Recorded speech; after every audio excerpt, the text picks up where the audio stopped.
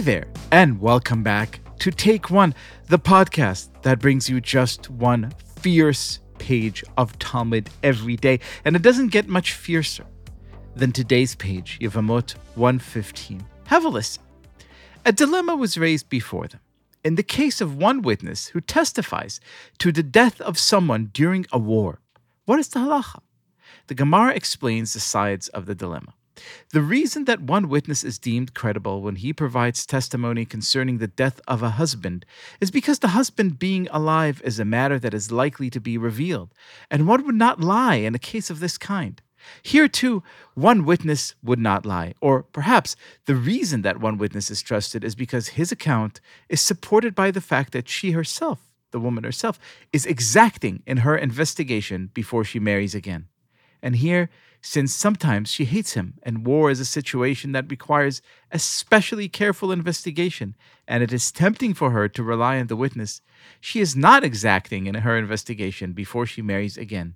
And therefore, the testimony of one witness is not accepted. What a dramatic image. What a tragedy unfolding in just one paragraph.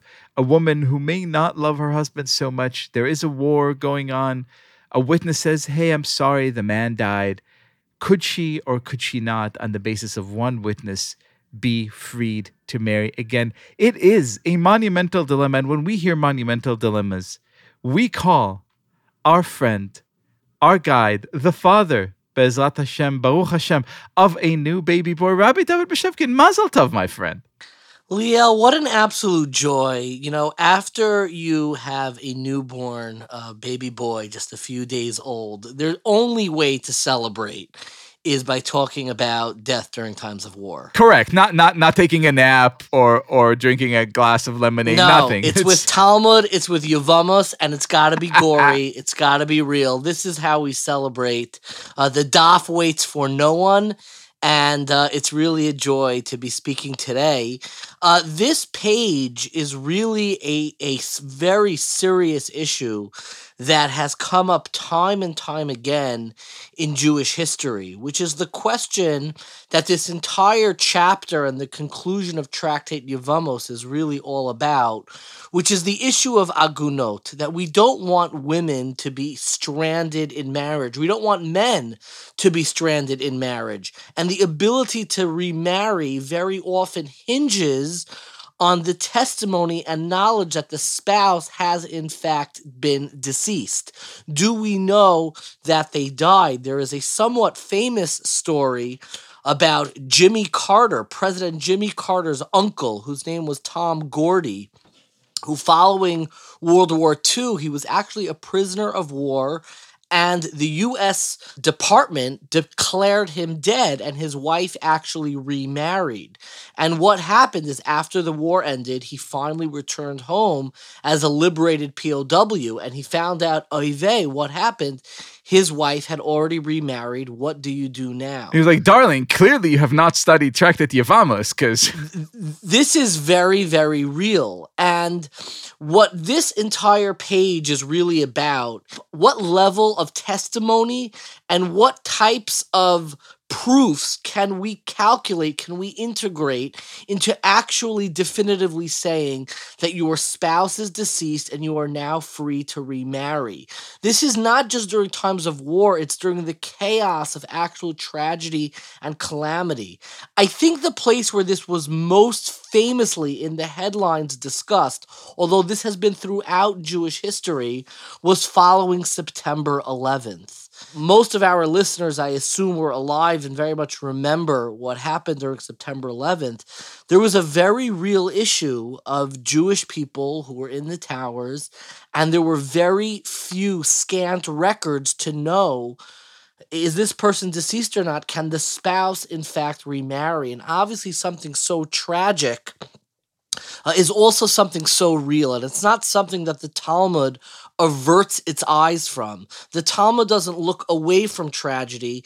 It goes into the proverbial rubble and figures out, how do we create a path for these people to reconstruct their lives? As I believe I mentioned earlier on Take One, there's no issue that Jewish leadership exerts more sweat, more tears, more empathy than in the battle to free Agunot, to make sure that people are able to remarry.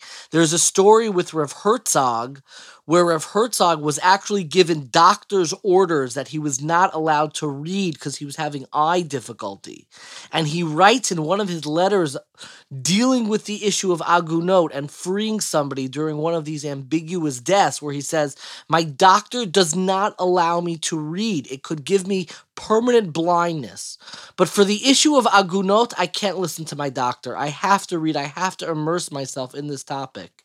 And following September 11th, the Beis Din of America, which is the central Beis Din of the Rabbinical Council of America, gathered together three extraordinarily prominent rabbis who actually went down and visited the New York coroner's office to figure out what material, what in the language of the Talmud, of this page of Talmud, what simanim, what signs, what evidence can we include in order to be able to definitively decide that these spouses who had people within the World Trade Center, what can we do to allow them to remarry?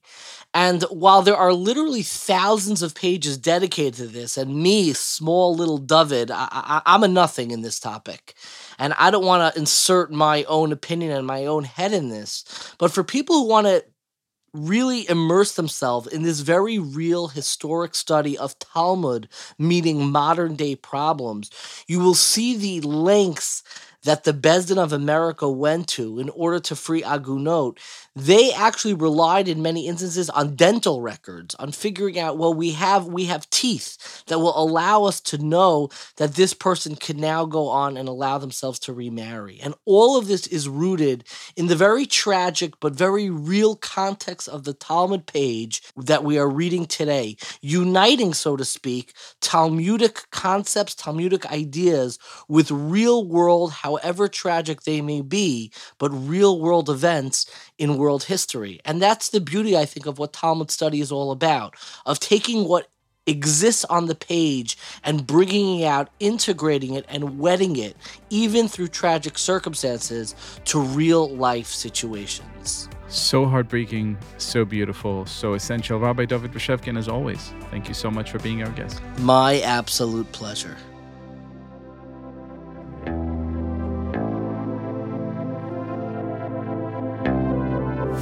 This has been Take One. If you enjoy the show, and I hope you do, please go and rate and review us on iTunes or whatever platform you use to listen to podcasts. Each week, we will be releasing new episodes Monday through Friday, covering the entire weekly portion of Daf Yomi. Take One is a Tablet Studios production. The show is hosted by me, Liel Leibowitz, and is produced and edited by Daron Ruskay and Quinn Waller. Our team also includes Stephanie Butnick, Josh Cross, Mark Oppenheimer, Sarah Fredman-Ader, Robert Scaramuccia, and Tanya Singer. For more information, go to tabletmag.com/takeone or email us at takeone@tabletmag.com. You can find us on Twitter at TakeOneDafyomi or join our Facebook group by searching for Take One Podcast. I hope we have made your day a little more Talmudic, and we will see you again soon.